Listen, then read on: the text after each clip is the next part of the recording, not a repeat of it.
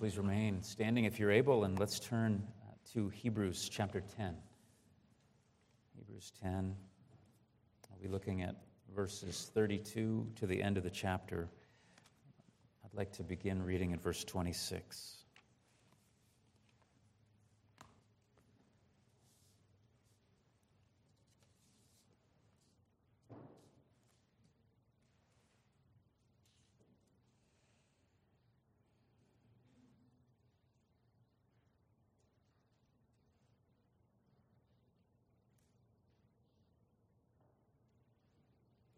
This is God's holy word. Let us hear it.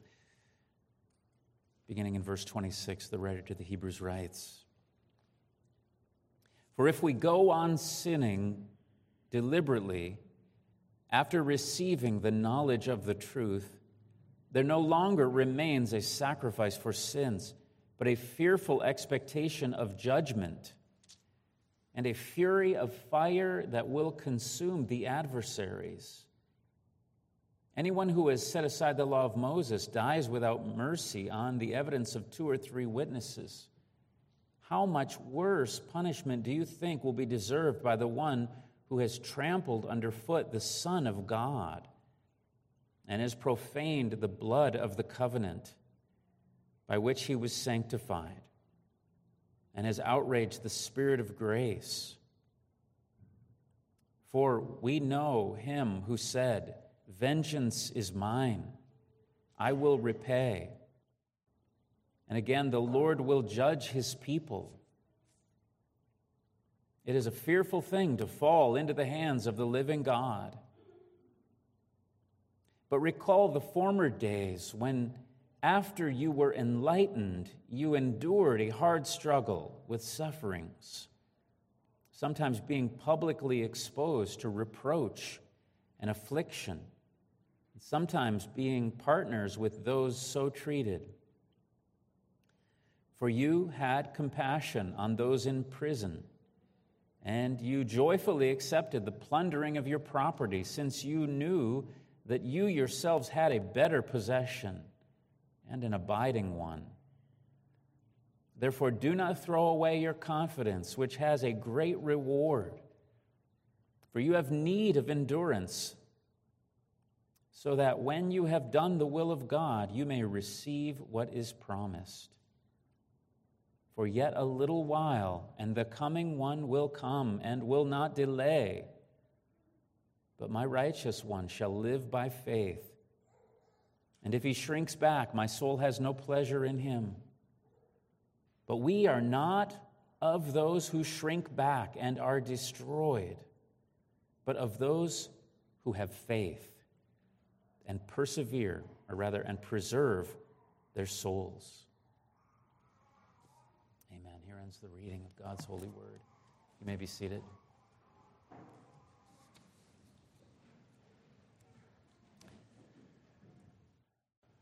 In those first verses we reread today, that we considered last week, verses 26 to 31, the writer gives one of the most sober warnings in all of Scripture. Finishing with those words, "It is a fearful thing to fall into the hands of the living God." That's one of the most fearful verses in all of the Bible.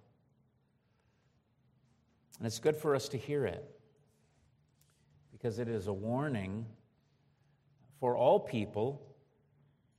But certainly, here in this context, it is a warning specifically for those who profess to be believers in Christ.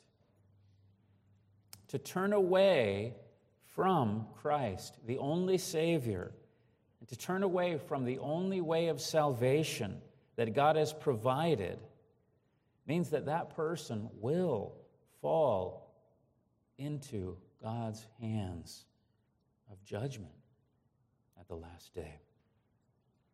If not temporal judgment, even sooner. Certainly he's picturing eternity. He's picturing hell.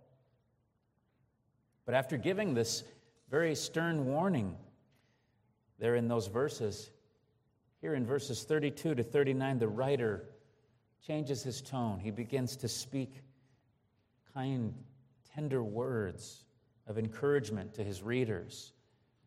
Now, he's still saying the same thing. He's encouraging them, urging them to press on in the faith, to not give up, to not turn away.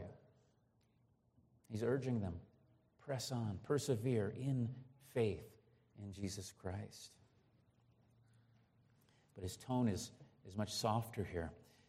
John Chrysostom commented that the writer here acts like a surgeon who comforts and encourages his patient after he's made a very painful incision. He expresses confidence here in his readers. He comforts them and he encourages them to take the right course, like they had in the past. They'd faced serious difficulties in the past, and they'd gone the right way. And that's what he's saying here again. He's saying, remember your past endurance under the trials you faced long ago.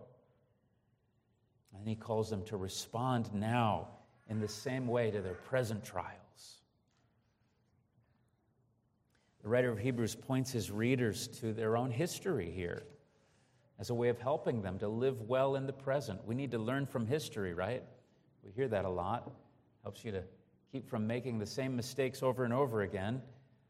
Well, here the writer is pointing his readers back to their history, their personal history. He begins with a call to remembrance. He says, recall the former days.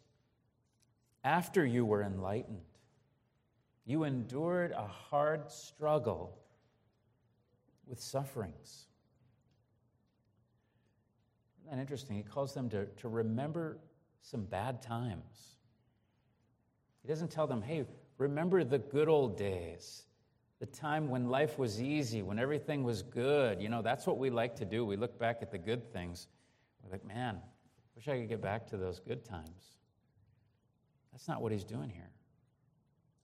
He's calling them to remember the bad times, remember the hard times, the times of struggle and suffering that they endured well. And that's the point. They endured them.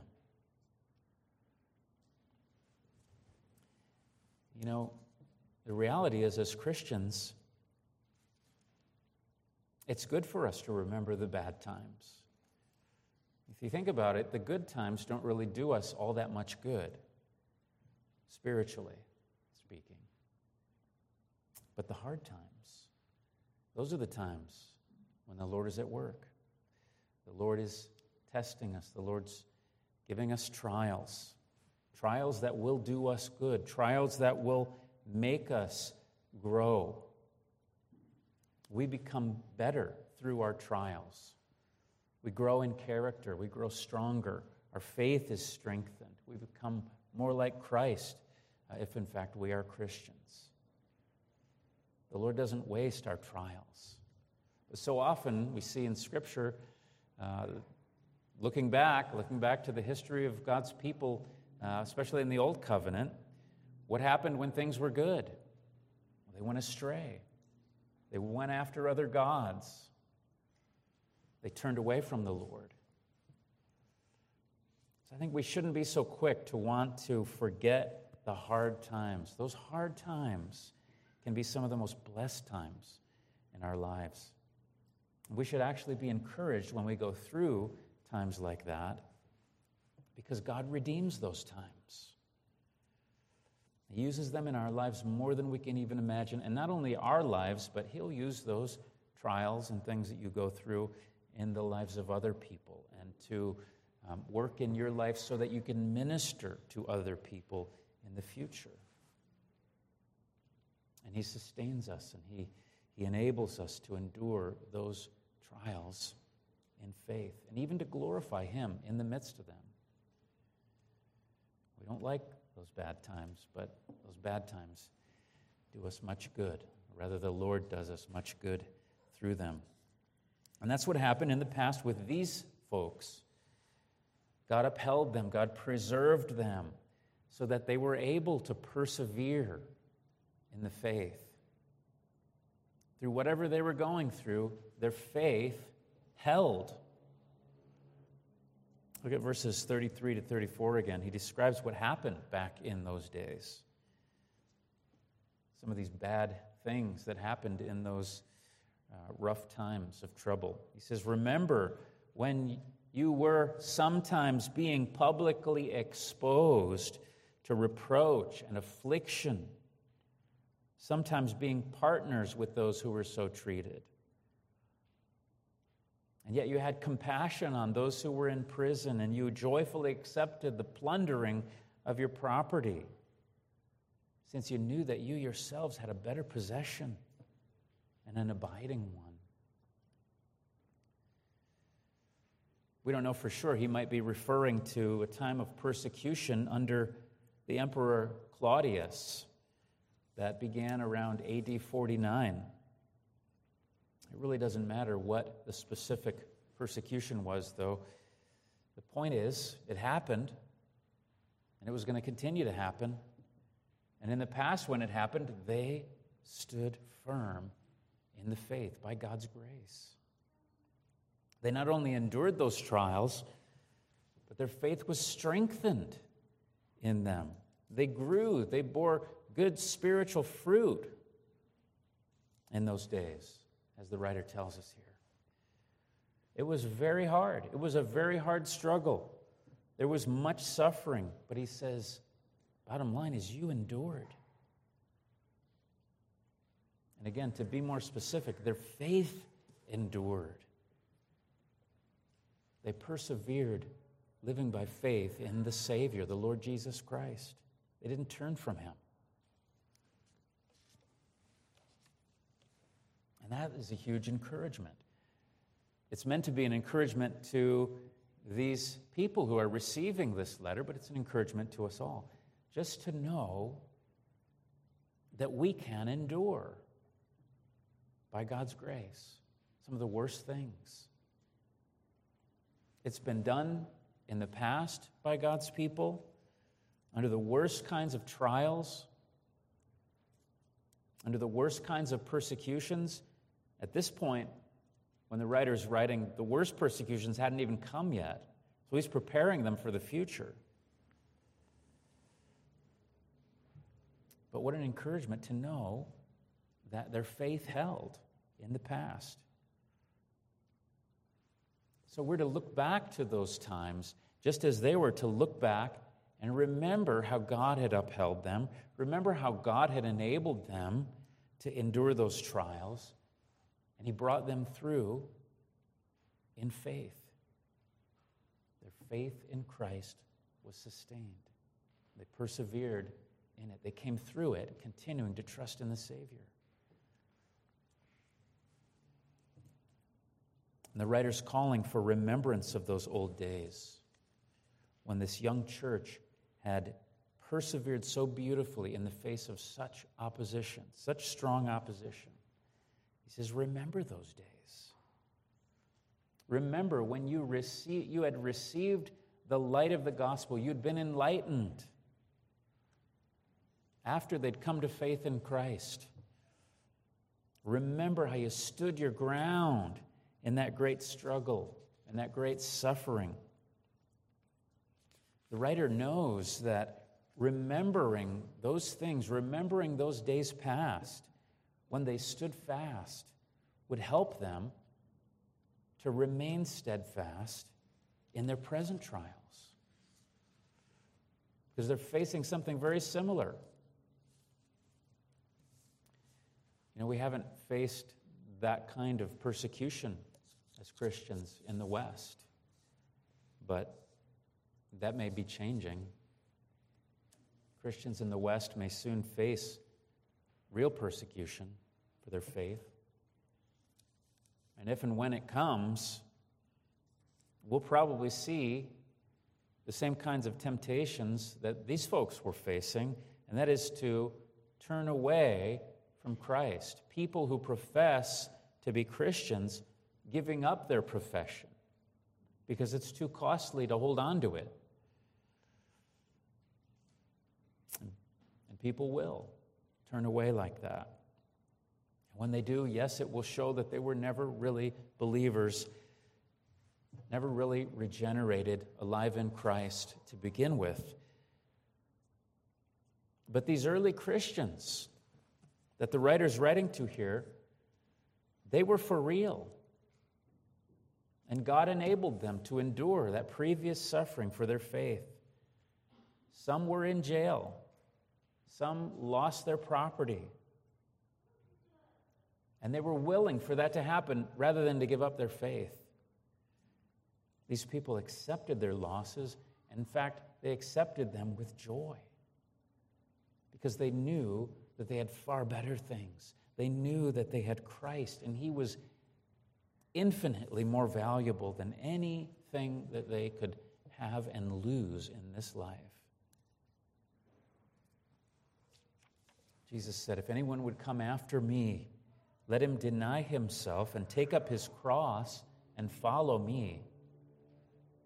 For whoever would save his life will lose it, and whoever loses his life for my sake will save it."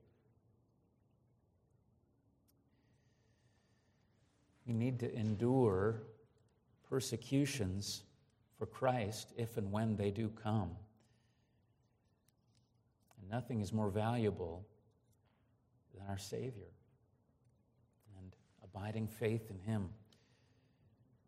When we do endure those trials, we'll come to know Him better, just as we do in all our trials. We come to know the Savior better. We come to be made more like Him. We have the joy of fellowship with Him in His sufferings. Your eyes will be fixed more on heaven and on eternity. And that's where they're meant to be. These were the kinds of good things that happened to these early Christians. They became far more heavenly minded when they lost their earthly treasures. And these spiritual blessings that came to them in the midst of their sufferings very much encouraged them. They encouraged them to persevere in the faith. That happened in the past, and the writer wants to see it happening again. And so he's urging them, remember those days. Those were days of victory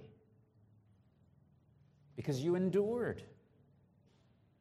So remember and do the same thing now. Endure again. Don't shrink back, he says. Endure in faith. Persevere in your faith in Christ. You know, in our day, that's exactly what we're called to do as well. We are to endure in faith. Christians are not called to win the culture. They're not called to transform the culture or even to save our nation. It might not be saved. But that is not to be our goal in any case, nor is anything else in this world, really. Our main goal is to stay true to our Savior, who loves us and who died for us. We are to stand firm in our faith in Him and bear witness for Him in the world, in the face of this hostile world,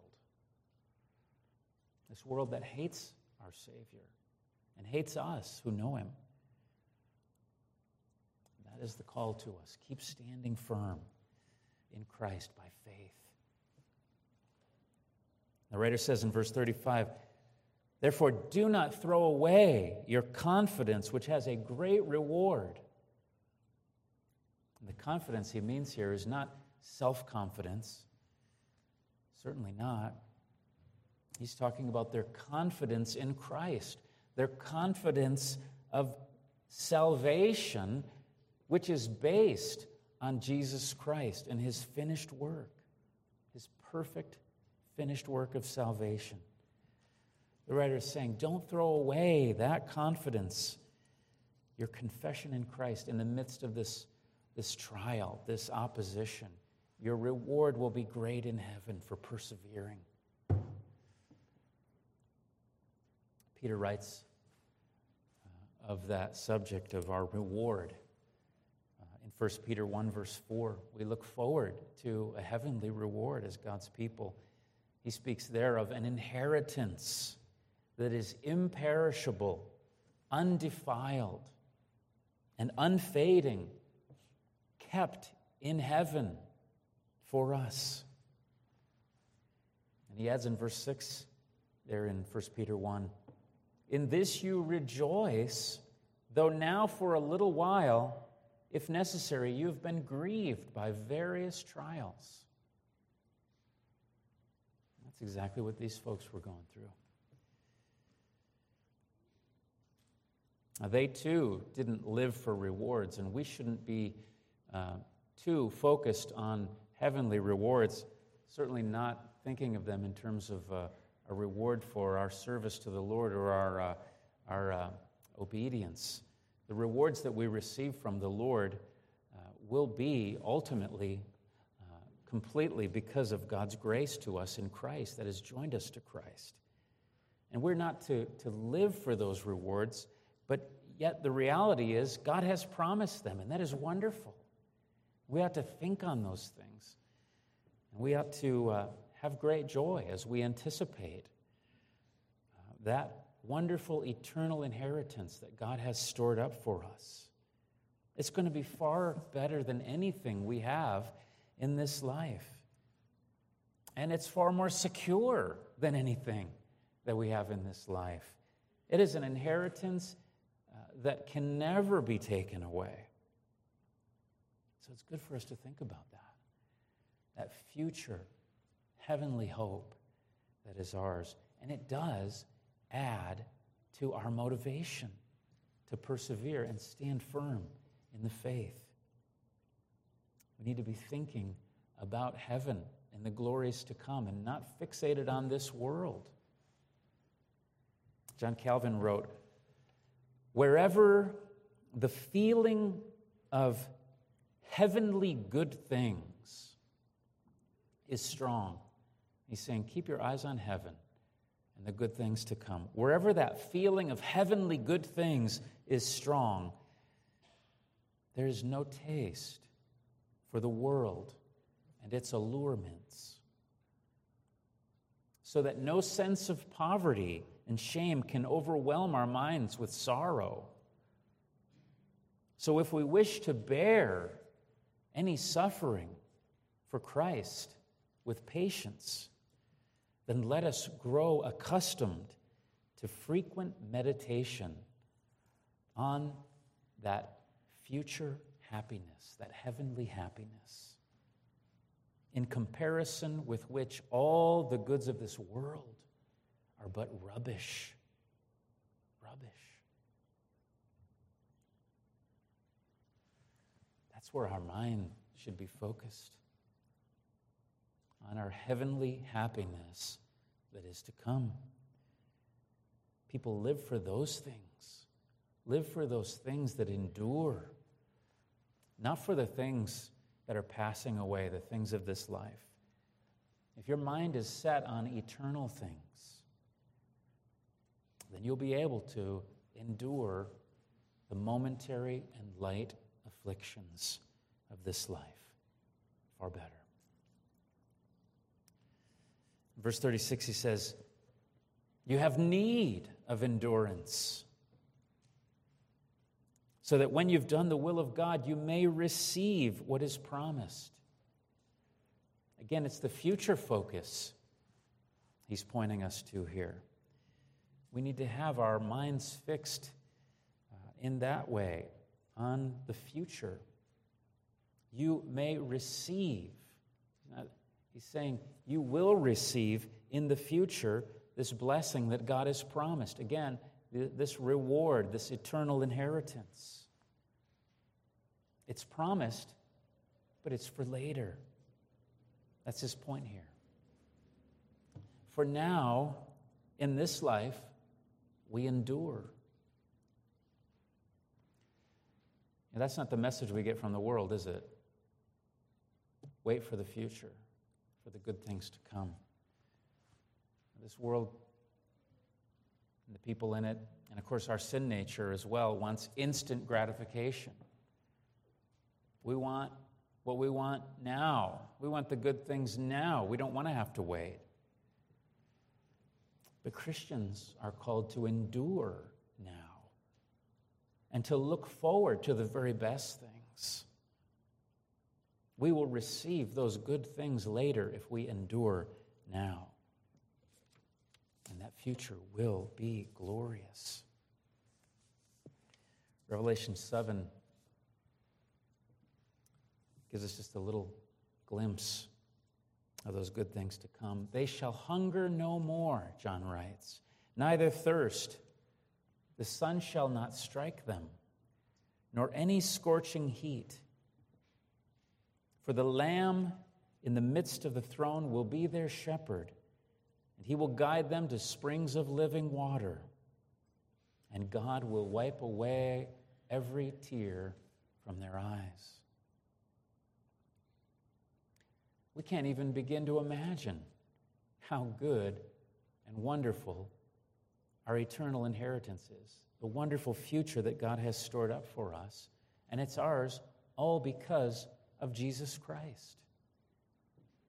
And we have a share in it because we trust in Jesus Christ personally to be our Savior. All our hope is in Him. All our dependence is on Him and on what He has done for us.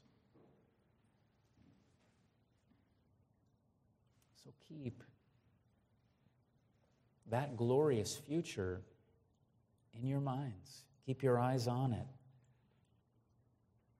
It's so important to help you to do what you need to do now, and that is to persevere in faith. Verse 37, the writer again points our eyes forward. Again, he's got that view to the future, and he wants us to have that. And he's speaking, of course, here of the second coming of Christ. He says in verse 37, "For yet a little while, and the coming one will come and will not delay." Again, that future focus on the coming of the Lord. Now, we're so blessed already as believers in Christ in this life. We have the Lord Jesus Christ spiritually present with us already, even now, through the Holy Spirit who indwells us.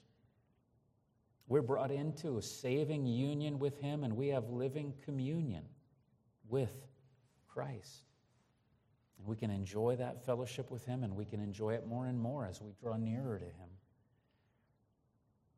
Reading His Word, worshiping Him, praying. And it's His finished work on the cross that gave us those blessings already. We have the Savior even now by His Spirit. But as good as that is, as good as it is for us to have access to the Father now, full access to His throne of grace, and to have the Savior and the Spirit within us, it's going to be so much better when He comes. So much better when the coming one comes. We will see Him face to face. Our King will be here with us. The rebels will be overthrown. His kingdom will be fully and openly established. And we look forward to that day. And we wait eagerly for it. We know it's coming. The writer wants us to know it's coming. Our Lord is coming. And when He does, He'll make all things right. And with that confidence in Him and in His future coming, we can wait a little while longer. We can endure the things of this world and the sufferings of this world a little while longer as we await His coming, when He will right every wrong. But waiting doesn't mean doing nothing either. We are active as we wait for his coming. Thomas Watson writes, Christians do not arrive at perseverance by sitting still and doing nothing. We're not like passengers on a ship who are carried to the end of their voyage while they sit still in the ship. No, we arrive at salvation by the use of means. Just as a man comes to the end of a race by running, and he comes to a victory by fighting, in the same way, we will reach our goal by persevering in faith in Christ. We are to keep believing. We are to keep living our lives in faith and living out that faith in obedience to the Lord. We're to keep growing in faith. We're to keep doing that in the most basic ways, using the means of grace, coming together to worship the Lord, hearing his word, partaking of the sacraments, and communing with him in prayer. The writer says in verse 38, "My righteous one will live by faith. And if he shrinks back, my soul has no pleasure in him." That is a picture of persevering in faith, faith in Christ. We're being warned the Lord will not be pleased with those who turn away from him, but he will be pleased with the one who holds fast to his Son in faith, continues trusting in the Lord Jesus Christ for his salvation, no matter what comes our way, no matter what tempts us to turn away from him. He will be pleased when we endure in faith, and he himself will strengthen us and enable us to endure and to persevere to the end. Seek him for that grace and help to endure in your times of weakness, in times of temptation. No matter what the world does to us, we can rejoice in these things because we are more than conquerors. Paul writes in Romans 8, a familiar passage, "In all these things we are more than conquerors through him who loves us. For I am sure that neither death nor life, nor angels, nor rulers, nor things present, nor things to come, nor powers, nor height, nor depth, nor anything else in all creation will be able to separate us from the love of God in Christ Jesus our Lord."